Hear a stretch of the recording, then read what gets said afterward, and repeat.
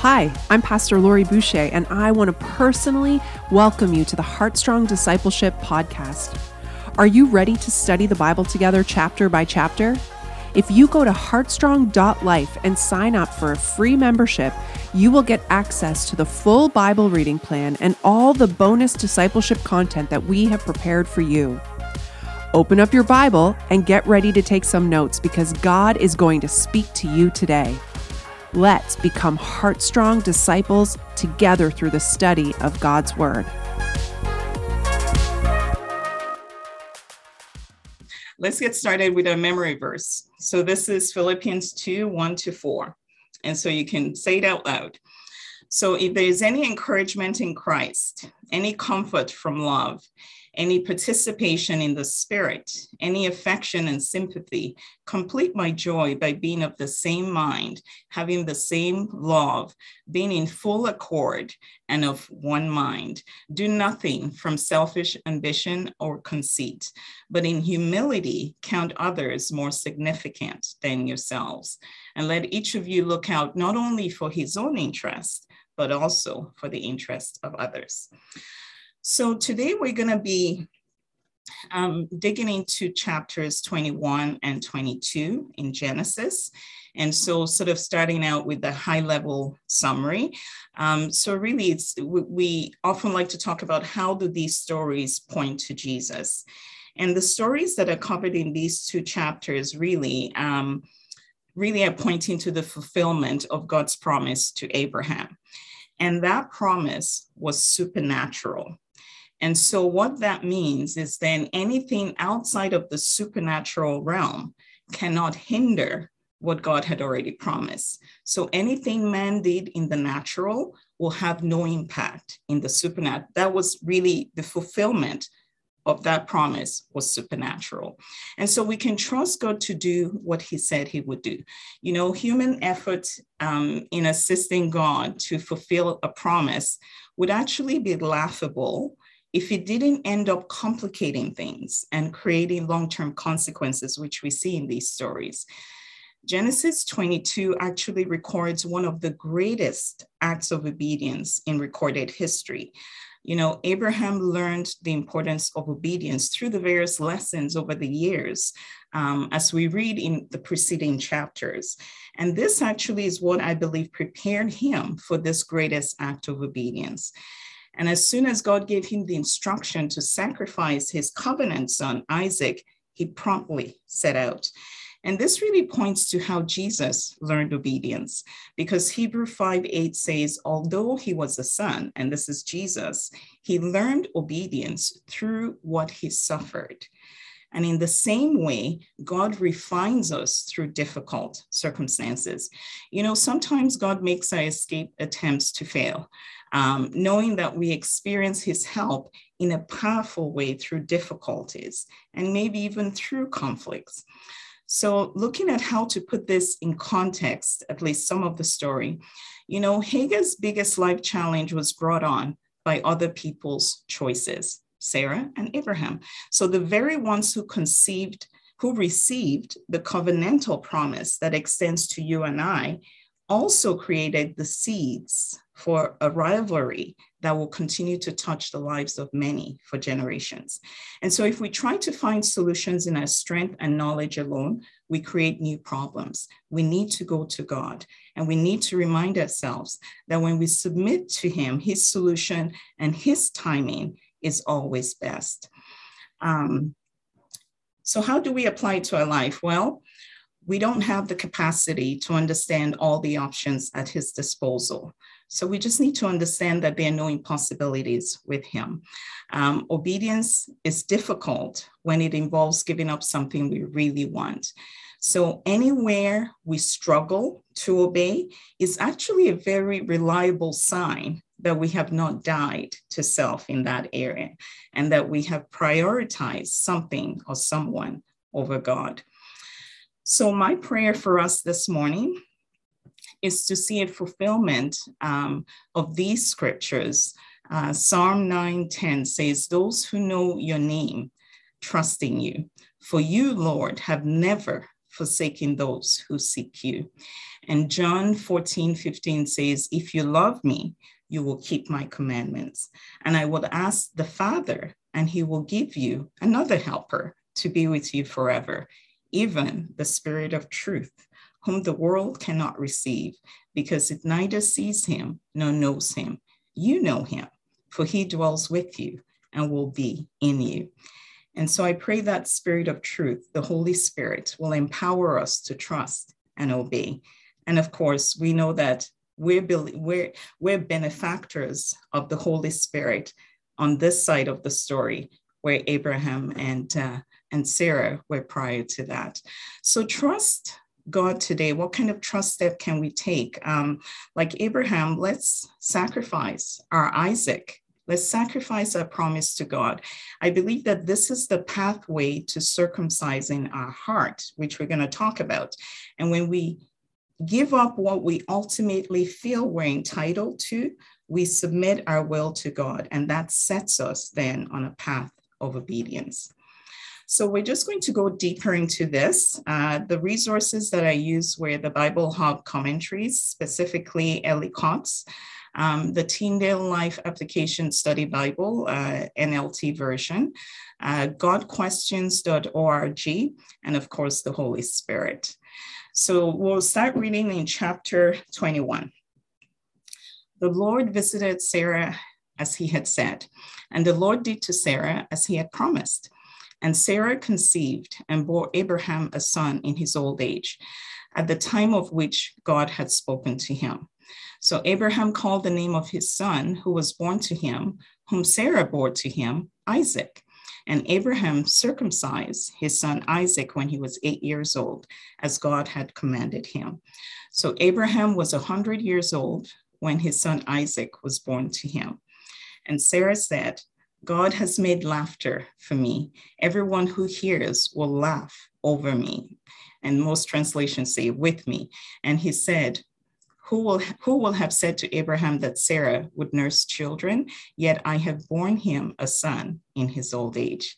And so here we see the fulfillment of God's covenantal promise when Abraham was 100 years old and Sarah was either 90 or 91 because she conceived when she was 90. So Isaac was born, and his name means he will laugh. Of course, they both laughed at the fact that this could even happen. And so laughter had come into their house. Now, what is the significance of the circumcision? I think we should touch on that a little bit. So earlier in Genesis 17, God describes his covenant to Abraham.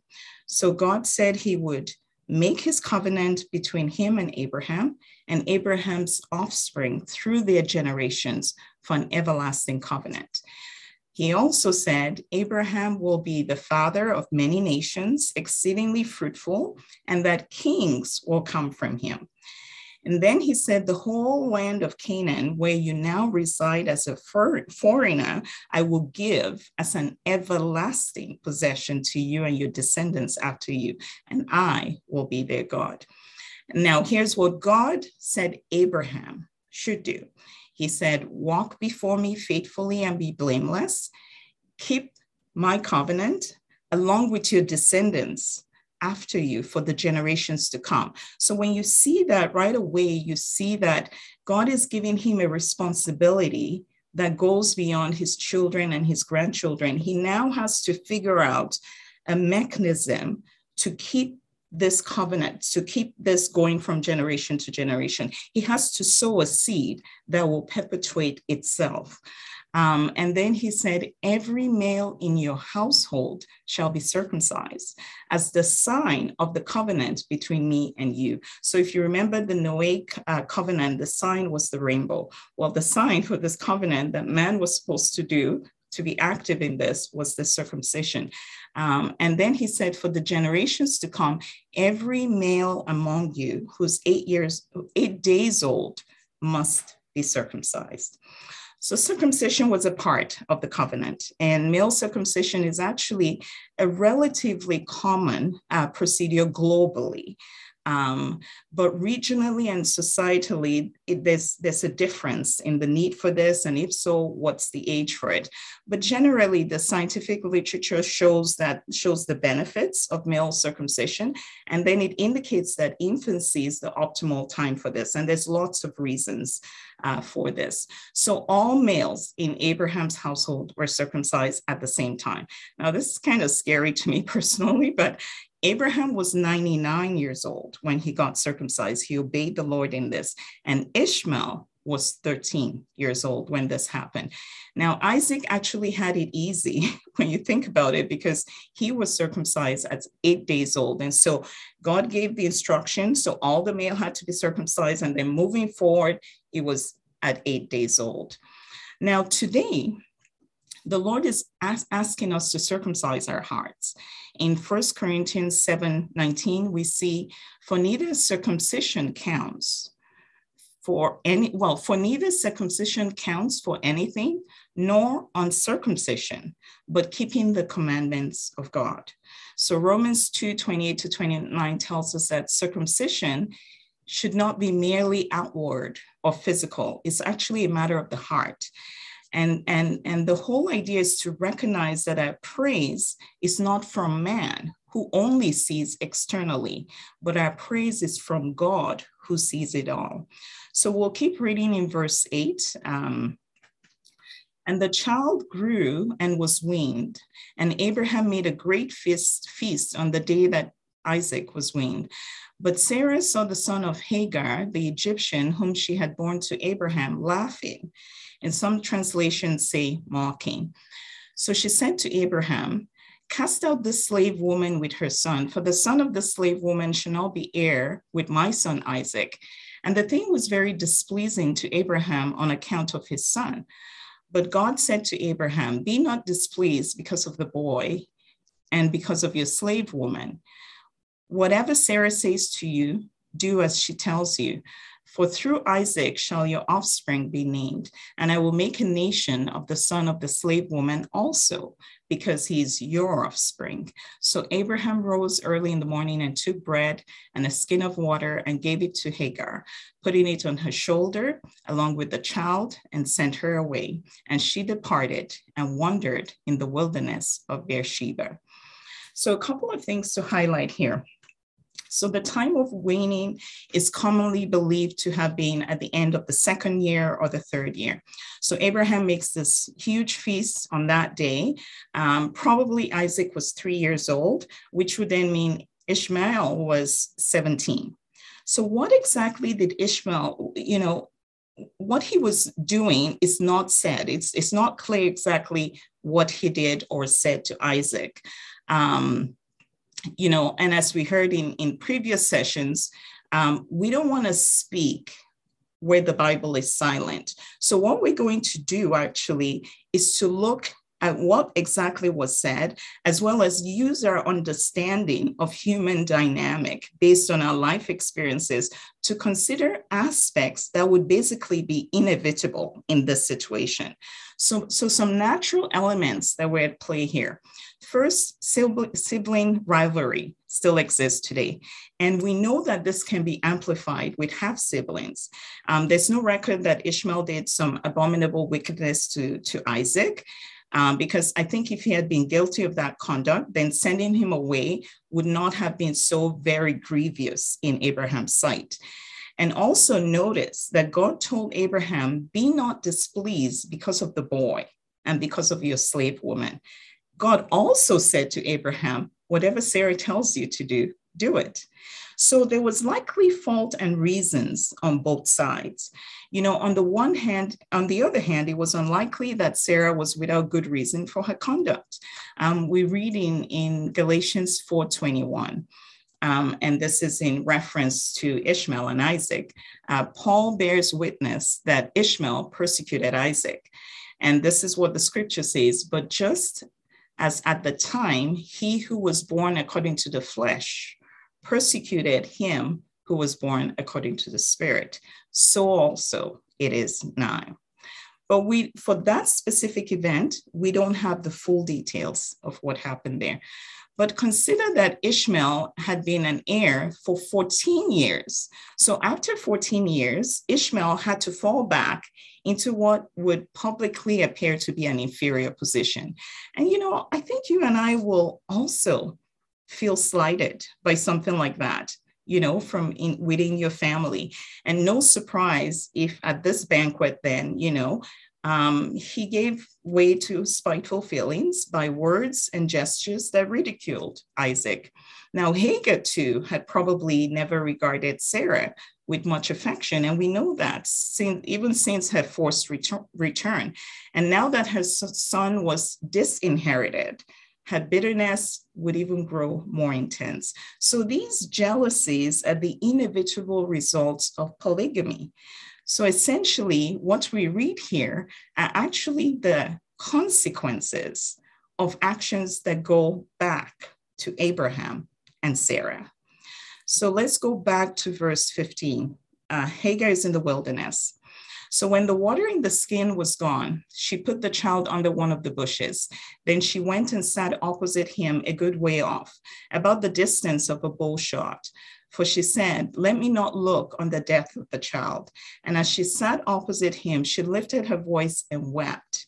And God heard the voice of the boy. And the angel of God called to Hagar from heaven and said to her, "What troubles you, Hagar? Fear not, for God has heard the voice of the boy where he is. Up, lift up the boy and hold him fast with your hand, for I will make him into a great nation." Then God opened her eyes, and she saw a well of water, and she went and filled the skin with water and gave the boy a drink. And God was with the boy, and he grew up. God was with the boy. He lived in the wilderness. He became an expert with the bow, and he lived in the wilderness of Paran, and his mother took a wife for him from the land of Egypt. And fascinating story. I think one of the highlights here is that we see in this chapter that Ishmael was blessed too.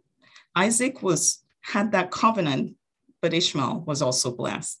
And this was actually even previously stated in Genesis 17:20, where it says, "As for Ishmael, I have heard you. Behold, I have blessed him." And this was God talking to Abraham. He said, "Behold, I have blessed him," which is Ishmael, "and I will make him fruitful and multiply him greatly. He shall father 12 princes, and I will make him into a great nation." And of course, we know that Ishmael became the founder of the Arab nations. So the wilderness story is very touching. When you think about for days, Hagar and Ishmael wandering in the wilderness, nothing to guide their steps until the water was finally gone. And so, of course, the child gets dehydrated first, and the mother thinks, well, we're both going to die. She cannot bear to see him die. But then as she cries out, God hears the silent prayer of Ishmael. Because we're told it seemed from the account of the story, it seemed he was passive and he really wasn't saying anything. So this was a silent cry. And so the angel of God comes to her relief. Now, Hagar had previously had this amazing encounter with the one who sees her. We had read about that when she ran away and she had this incredible encounter with the Lord. So she knew about God's promise to Ishmael because God made the promise to her. So she could have influenced her son to choose forgiveness and herself also choose the same path. So it really seems to me that Abraham and Hagar, who had the direct information regarding the blessing upon Ishmael, could have separately helped him navigate where he found himself due to the decisions of the parental figures in his life. When it comes to obeying God, it's not about whether we were done wrong first. Rather, it's about whether we choose to keep doing right in spite of the wrong done to us, trusting that nothing is hidden from God. He's a righteous God, and he always makes things right at his own time.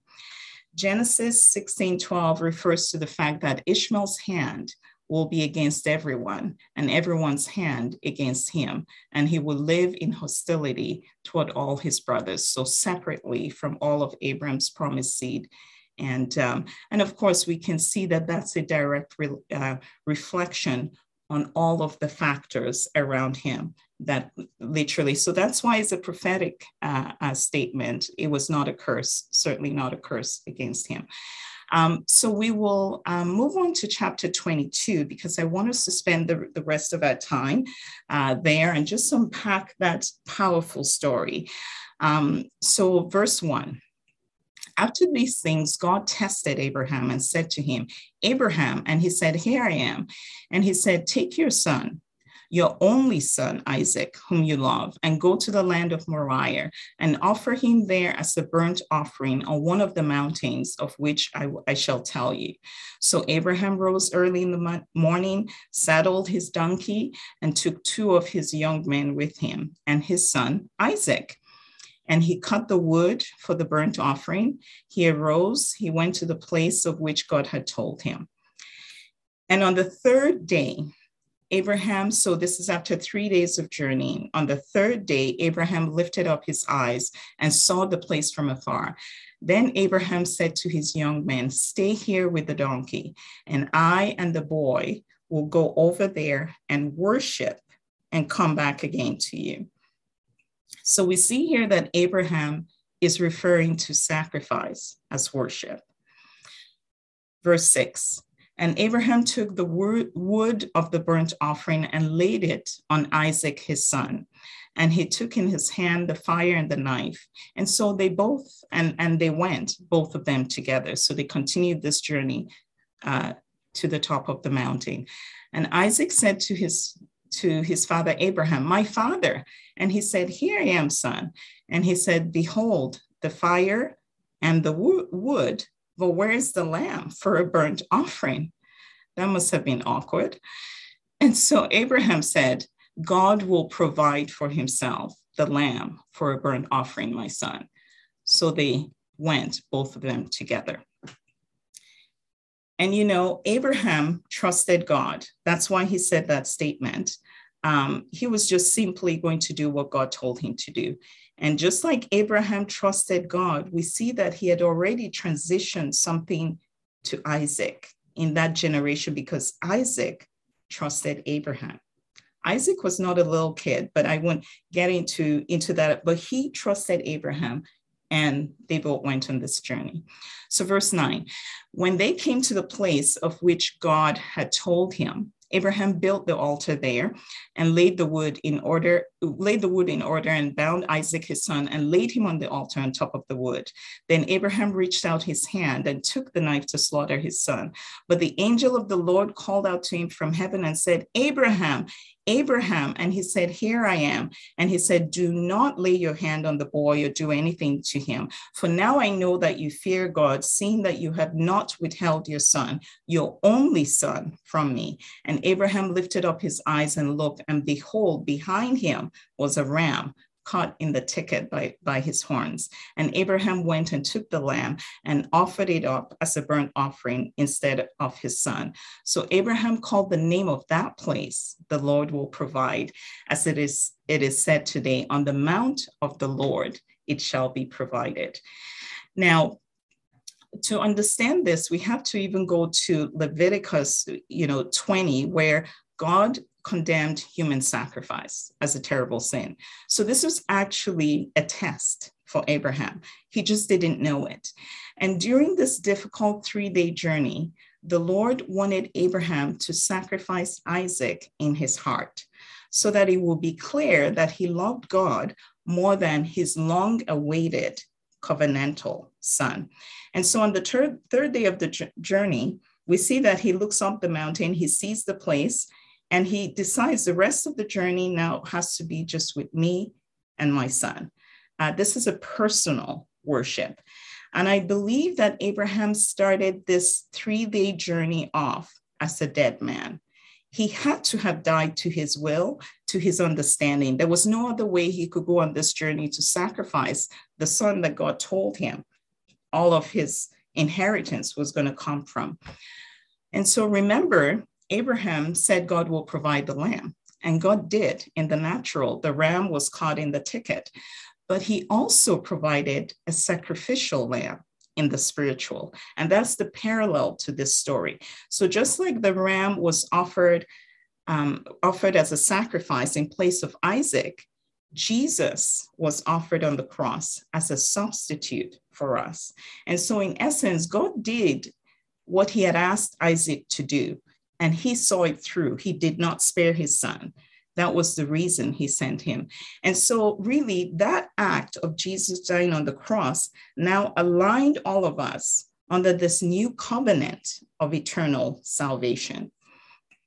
And then there's the fact that Abraham, or at least the perception, certainly in studying this, reflecting on Abraham's 3-day journey and how that parallels Jesus' death for 3 days. So Matthew 16:21. From that time, Jesus began to show his disciples that he must go to Jerusalem, suffer many things from the elders, chief priests, and scribes, and be killed. And on the 3rd day, he would be raised. So there were several reasons it was significant that Jesus was dead for 3 days. And that includes the fact that according to Jewish tradition, a person's soul or spirit remained with his or her dead body for 3 days. This was just a tradition. And so if Jesus resurrected, if he had resurrected maybe the same day or the next day, it would have actually been easier for his enemies to argue that he never truly died.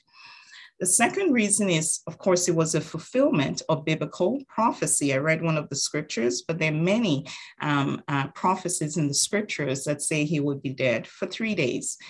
And a third reason is that Jesus died on a Friday. And so his resurrection on the 3rd day took place on the 1st day of the week and really illustrated a new beginning and new life to all who would trust him. So let's read from verse 15. And the angel of the Lord called to Abraham a second time from heaven and said, by myself I have sworn, declares the Lord, because you have done this and have not withheld your son, your only son, I will surely bless you. I will surely multiply your offspring as the stars of the heaven and as the sand that is on the seashore. And your offspring shall possess the gate of his enemies. And in your offspring shall all the nations of the earth be blessed, because you have obeyed my voice. So Abraham returned to his young men, and they arose and went together to Beersheba, and Abraham lived at Beersheba. So Hebrews 11:19 really shows us how complete Abraham's faith and trust in God was. And this is what it says. Abraham reasoned that if Isaac died, God was able to bring him back to life again. And in a sense, Abraham did receive his son back to life. And this is what it says in Hebrews. So Abraham went there fully intent on doing what God had asked him to do. So as he went up with Isaac, Isaac was as good as dead. So just imagine Abraham's journey back, his 3-day journey, or just imagine his journey there. The very last minute, God stops him from sacrificing. So do you think this is the same man that would return back home? I think he would be transformed.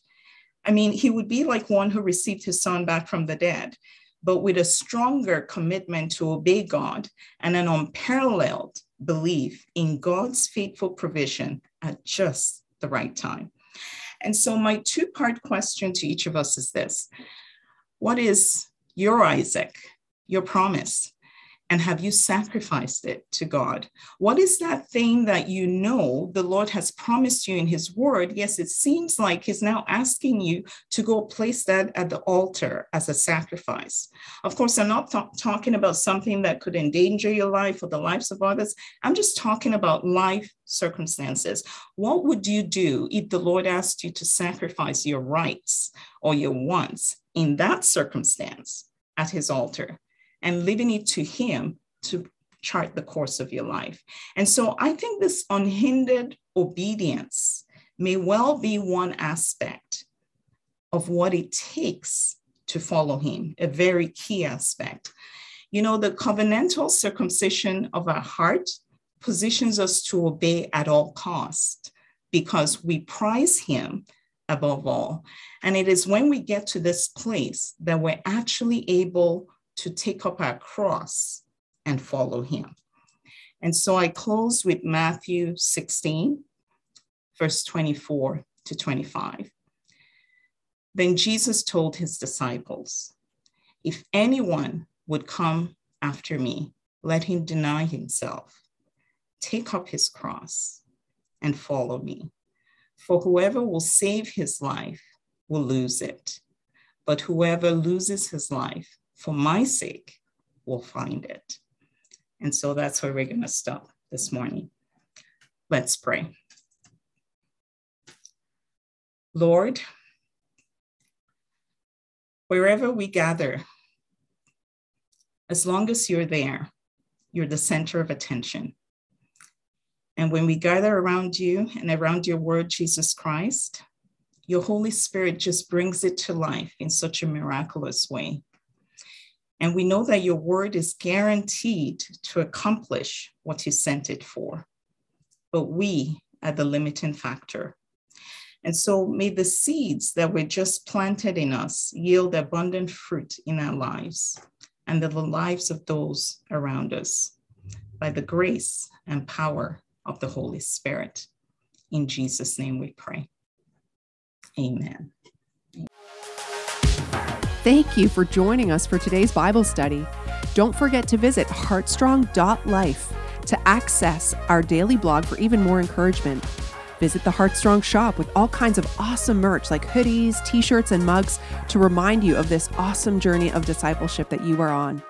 Log in to heartstrong.life to access all your member content, resources, and downloads. We have live Bible studies for adults, students, and a Bible boot camp for kids. Let's become Heartstrong disciples together.